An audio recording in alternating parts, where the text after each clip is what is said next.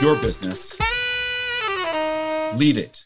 Welcome to It's Your Business, Lead It podcast. You need to deliver shareholder value now.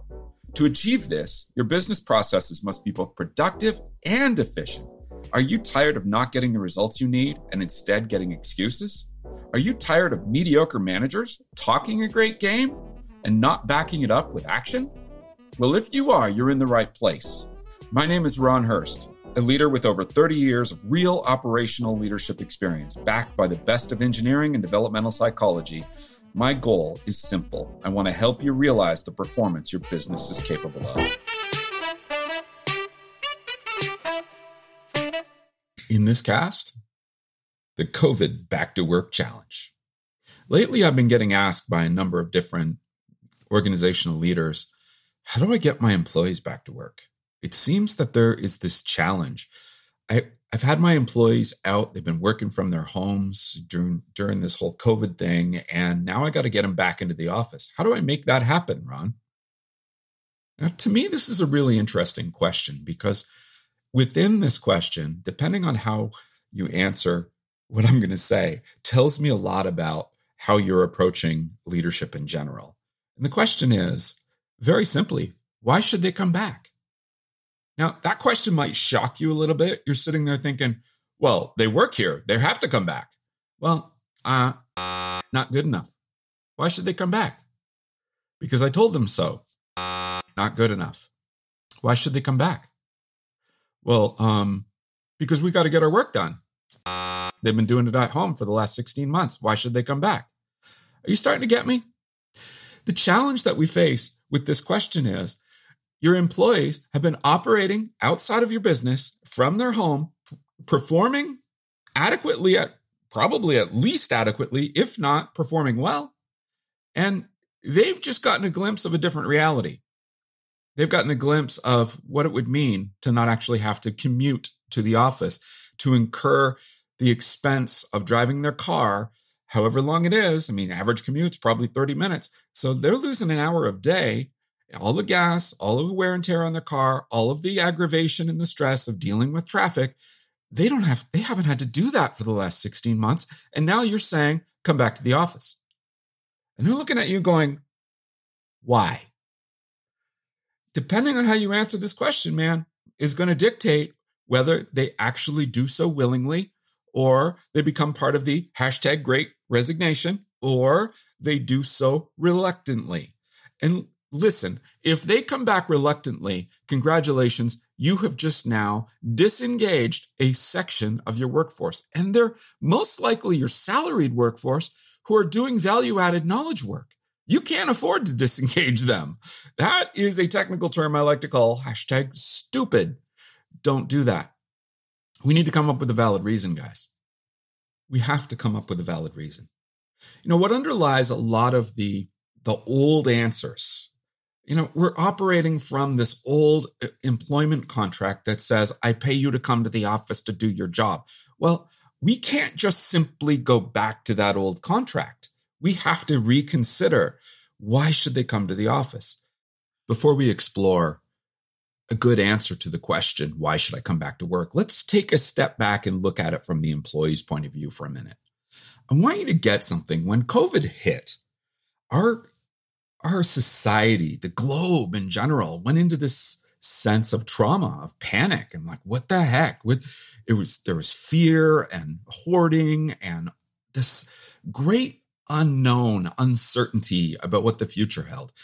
And the thing you got to get is that trauma triggered loss in the sense of loss of my habits, loss of the way I've always done things, loss of my kids aren't in school, I've got to work from home, all of these changes all happening at once. It was stressful, it was overwhelming. And when you deal with the fear of what is this COVID thing and is it going to get me, it was just this incredible traumatic experience in our business world, in the economy, and just in the globe in general. And when we experience loss of this magnitude, we will inevitably go through the grief cycle that Kubler-Ross has made famous. First, we go into denial. Then we go into anger, negotiation, depression, and then finally acceptance.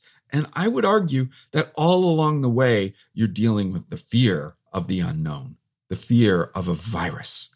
Is it going to get me? Is it going to get my family? Am I safe? So you're dealing with all of that.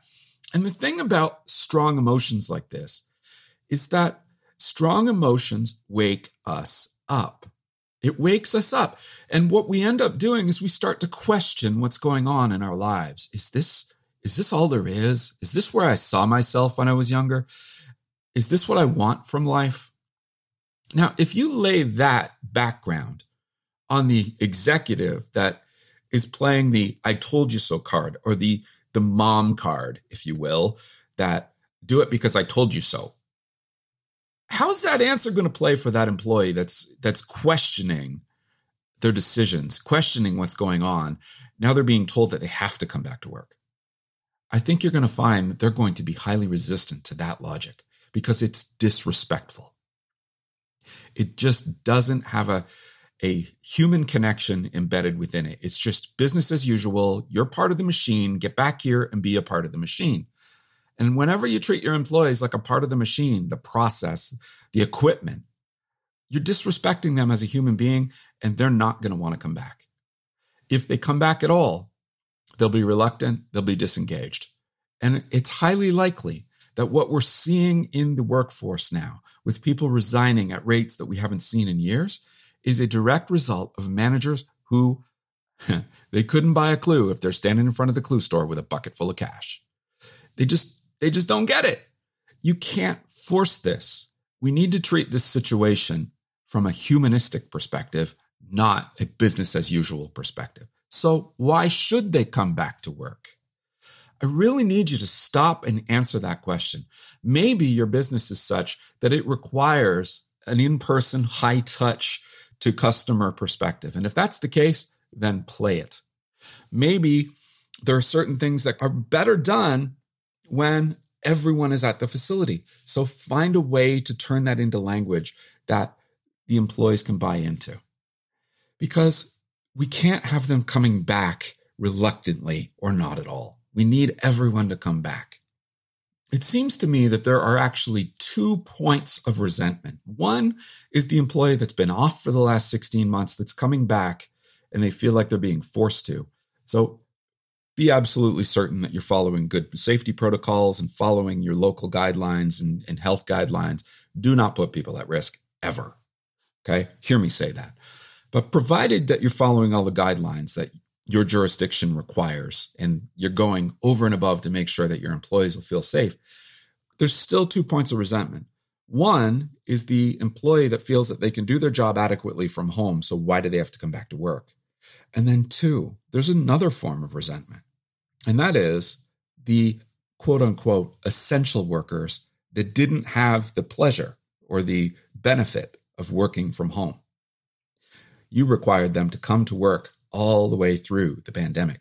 They are actually going to resent the people that are coming back to work now. So there's 2 points of resentment. The people that are coming back and then the people that didn't get to leave in the first place. So how do you deal with that? Well, I have a really simple way to look through this. Recognize first that we need to separate these two because the employee coming back to work, we need to have a valid why, and we need to be able to have a conversation with them that's empathetic and addresses their fears and concerns. And that is really key. If you don't do that, they're not going to want to come back. So really important to acknowledge where they're at, to give them a valid reason why, to thank them for their cooperation and their flexibility, and to ask them to come back for the good of your customers, the good of your business. The second group, the employees that stayed, we got to treat them a little bit differently because unlike the first situation where the resentment is toward you, the employee that's coming back is going to be resentful of you for asking them to come back, potentially. In the second case, the employees are resentful of the other employees who got a perceived benefit that they didn't get. How do you deal with that? Well, here's my recommendation. First of all, acknowledge the fact that there's a difference, that certain employees were asked to go home for the good of everyone. And make sure that you say it that way, because we didn't send that group of employees home for any other reason than to minimize the risk to everyone. So acknowledge what they're talking about. Empathize with the emotions and the frustration they feel. Doesn't mean you agree with it, just empathize with where they're coming from. Then thank them. Thank them for their loyalty. Thank them for their hard work. Thank them for coming to work every day. Now, if you've gotten through this process where you've acknowledged the situation, you've empathized with them, and you've thanked them, if they're still engaged with you, you can go the next step, which is to explain the difference between an essential worker and everyone else. And the fact that we wouldn't be in business if we didn't have people like you staying, and then thank them again. After that, you can go a step further. And what I like to do is ask a question. And the question I would ask them is this: how can we make sure that we all work effectively together and that we welcome these people back? Get a specific answer from them and then ask them, hey, can I count on you to do that? Now you've got what I call an integrity lock. When you ask somebody, can I count on you to do that? And they say yes. Now you've got them on their word saying that they're going to help you make this better. And if they don't, now you've got an opening to give them some feedback on how to get in line with the expectations, because it was their suggestion in the first place, not yours. And I think what you'll find is that dealing with the resentment of not having been able to work from home is the easier of the two challenges. But the first one, the employee that is coming back to work, we need to give them a valid reason why. We need to empathize with their situation, and we need to invite them back to work and recognize invite might not be a word that you're comfortable with. We need them to come back to work, yes. And here's why. And then expect them to. And if they still don't, well, they probably weren't going to come back anyway. But I think if you treat them as a human being, treat them with respect, give them a valid reason, empathize with their situation, and explain why you need them to come back, I think you're going to get a different outcome than what a lot of companies are dealing with right now, and having people leave them because they feel like they're being treated with disrespect. So who does what by when? I would encourage that from this cast that you take a few minutes and ask yourself, why exactly do I need my employees back here? And look at it through the lens of the employee, not through your own. Not just coming back to satisfy your ego or to do it because that's the way we've always done it. That is not a valid reason. We need them to come back for a very specific business reason. And if you can't come up with one, then maybe you ought to rethink your business strategy of whether you need them there in the first place. Because by the way, if you use less office space, doesn't that potentially lower your cost structure? That's not a bad thing. If you can manage it, remote work might actually be to your benefit. Don't just bring them back because you need to bring them back.